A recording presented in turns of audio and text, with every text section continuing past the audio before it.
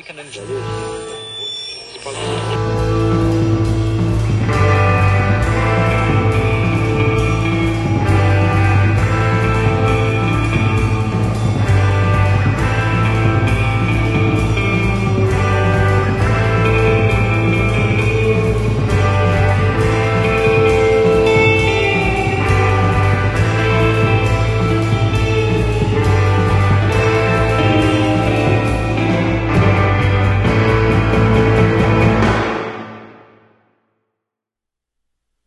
You know, you hear a bit of trivia like Tim Robbins is the tallest man to ever win an Oscar. And that's interesting enough. But you don't really appreciate that until you are standing under the man, all 6 feet 5 inches of him, and understandably, he's not looking down upon you in a friendly manner. Let me back that up. I had not done or said anything to anger him. I certainly did not start the conversation with musings on how my adolescent self had felt about his wife, Susan Sarandon, when I first saw her in Who Am I This Time on PBS. She was, in fact, with him that day. I first spotted them together at the Union Square Barnes & Noble that spring day in 2004. But by the time he and I spoke, she was gone. Just as well. I saw a lot of stars in New York while I was there and generally left them alone, happy just to have seen them. But by sheer coincidence, I had just the night before been watching a movie called Cradle Will Rock, which Robbins had written, produced, and directed. It was not a hit. Released in 1999 and premiering at the Cannes Festival, it did okay as an art house film, I guess. Well, no.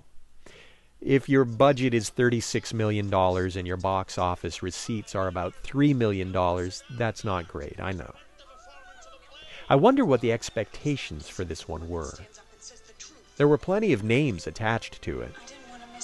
Hank Azaria, Ruben Blades, Joan Cusack, John Cusack, Carrie Elways, Angus McFadden, Bill Murray, Vanessa Redgrave, Susan Sarandon, John Turturro, and Emily Watson.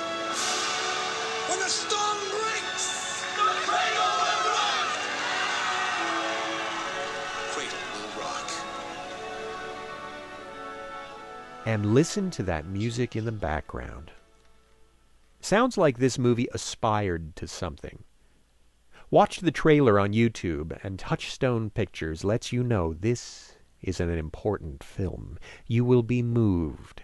Laughter, tears, left-wing indignation, all of it.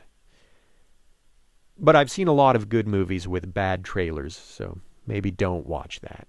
The movie itself, if you haven't seen it, is worth a look.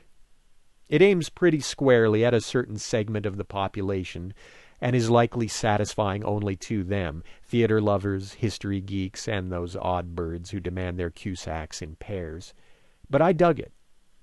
I'd been studying theater in Manhattan for 2 years, was already a fan of history, and leaned more left than some folks I knew in those early W years.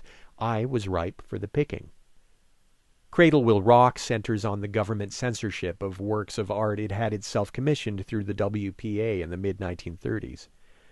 A musical about the need for steel workers to unionize seemed a bit too radical to some, and so a battle ensued to get the show on stage and before an audience. I think that makes for a good story, but the big sellers that year were the new Star Wars film, Toy Story 2, The Matrix, The Sixth Sense. Robbins was swimming upstream with this one. And as a long-time liberal activist, he had, by 2004, been taking his lumps in public, particularly for his criticism of the Bush administration and the American invasion of Iraq. As liberal as New York City can be, there were a lot of people after 9/11 that didn't have a problem with the Bush foreign policy. So I took this all into account when I approached him. Add to that, he had just won the Oscar for Mystic River a month or two earlier, and he was probably on guard any time a stranger came up to him in the street.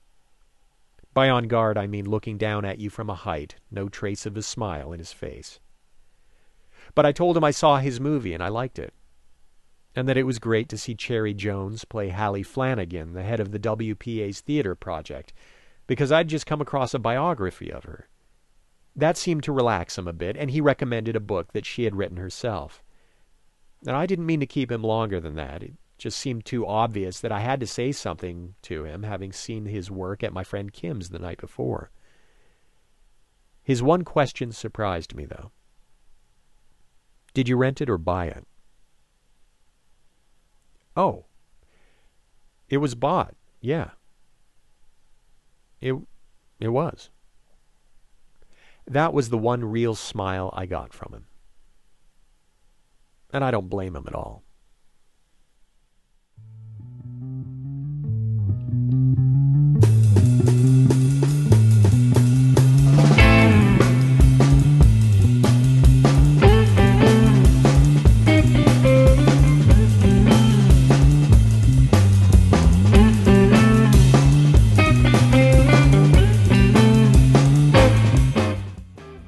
Pretty much. Episode 18. There are some who call him Tim. Written and read by Scott Clarkson. Music by Garner Firebird.